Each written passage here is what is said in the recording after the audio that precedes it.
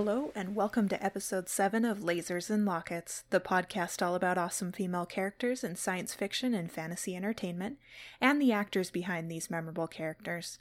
Tonight's episode features a show that is near and dear to my heart. Before we get into that, though, let's dive into some nerdy news. News. Admittedly, I'm more of a DC kind of gal. However, I have enjoyed a lot of the Marvel Comic Universe movies.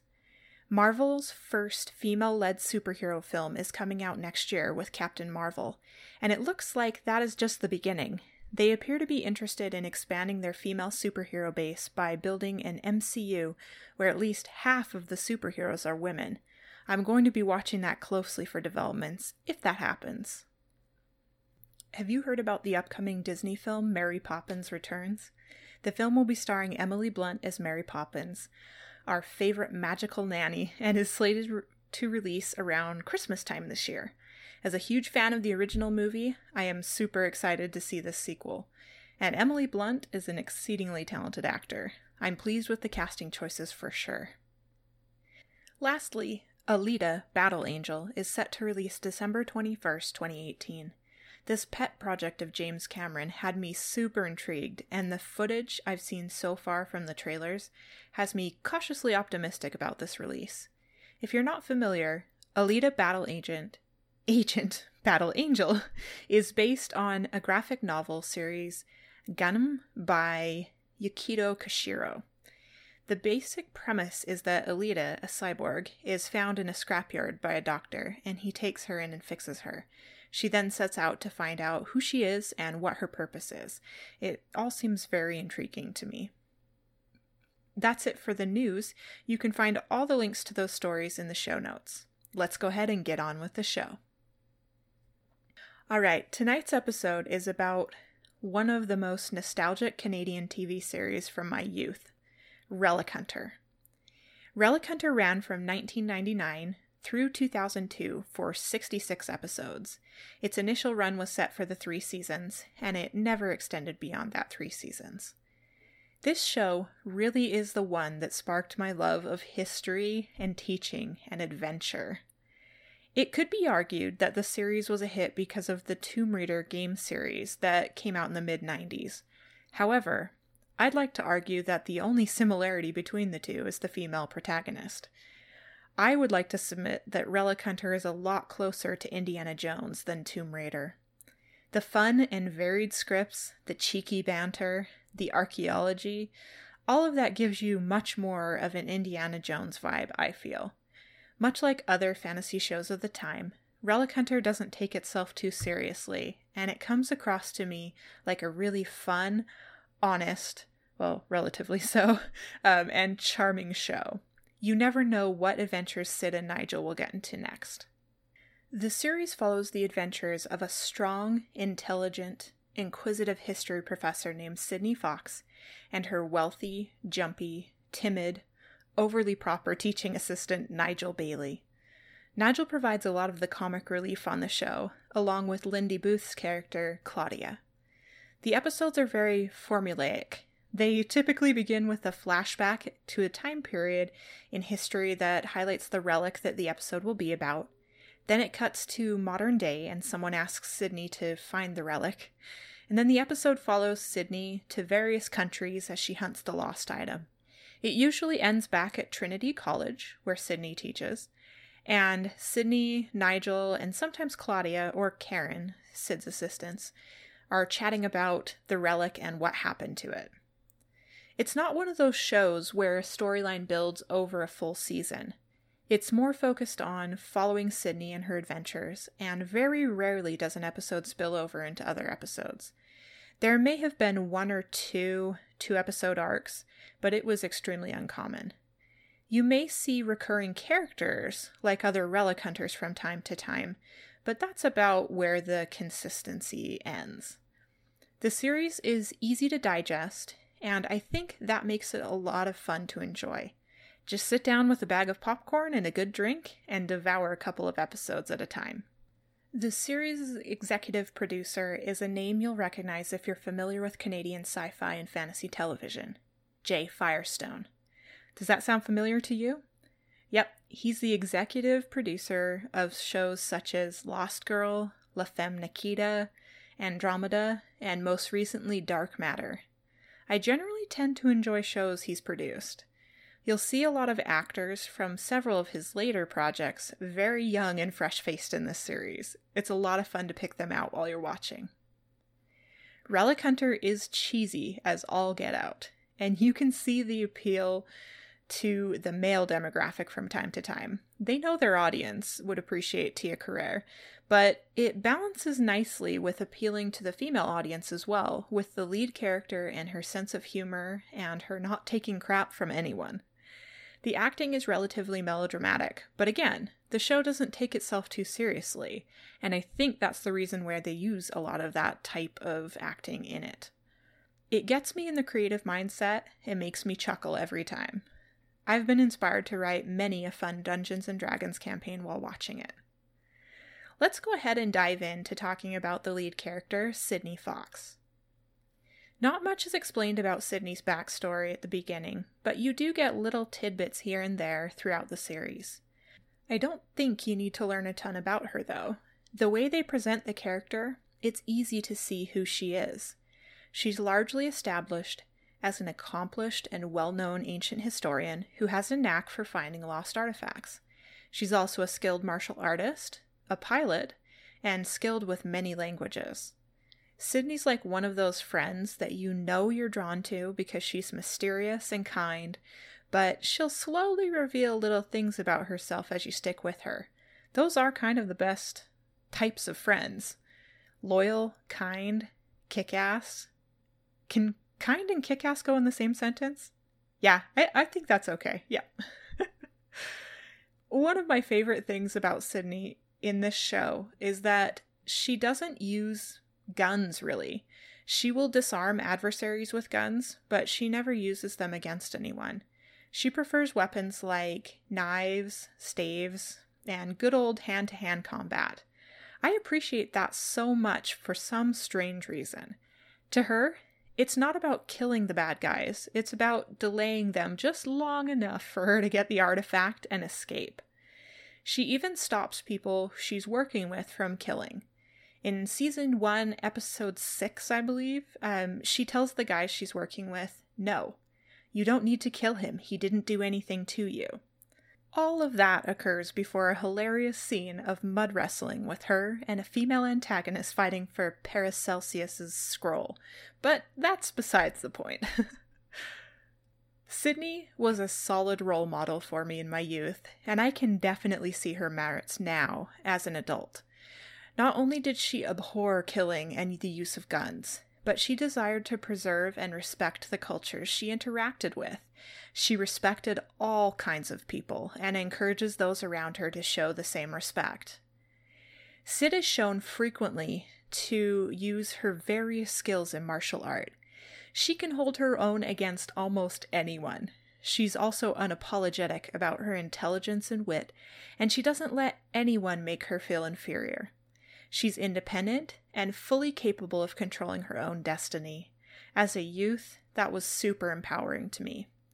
Also, I just have to say that it is so refreshing to see her wearing sensible shoes as she tracks down the artifacts. You'll get used to her iconic outfits of brown boots that are almost knee-length, stretchy black pants, a tank top, and either a white button-down worn open with a leather jacket, or a brown vest worn over her tank top. She'd be a really killer cosplay option, I think. Ooh. Idea for next Comic-Con, maybe. Anywho, I have been recently watching the series Castle, and it frustrates me to no end that Kate Beckett wears 4-inch heels all the time. How is that even realistic for a detective that is running after bad guys all the time? It makes no sense. Alright, back to Sydney. One of my favorite things about her is that she's tough as nails, but she doesn't lose her feminine appeal and strength. She may wear sensible clothes, but she's not afraid to use her appeal when necessary. I never felt like the way she was doing it was degrading or pandering to a specific audience, which was refreshing. It was always very deliberate, and her strong personality rang true. I am a firm believer of you do you, girl, and Sydney Fox is definitely one of those empowered women. Sydney doesn't pretend to be an expert in every area of history. Just like a real professor, she's really well versed in a specific topic or topics, and others she has to learn along the way just like everyone else. I find this refreshing, and it's a fun aspect of the show. It appeals to the inquisitive adventurer in me. I loved learning things along with Sydney as she solved the puzzles she encountered while looking for the artifacts. Being deemed an intelligent person is often a lot about being inquisitive with a thirst for knowledge and truth. And the funnest thing is that you get to learn along with her.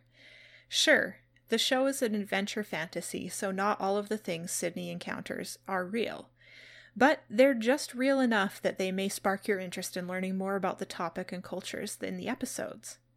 For someone like me, who is always going down some sort of rabbit hole learning something or another, Relic Hunter appealed to me greatly.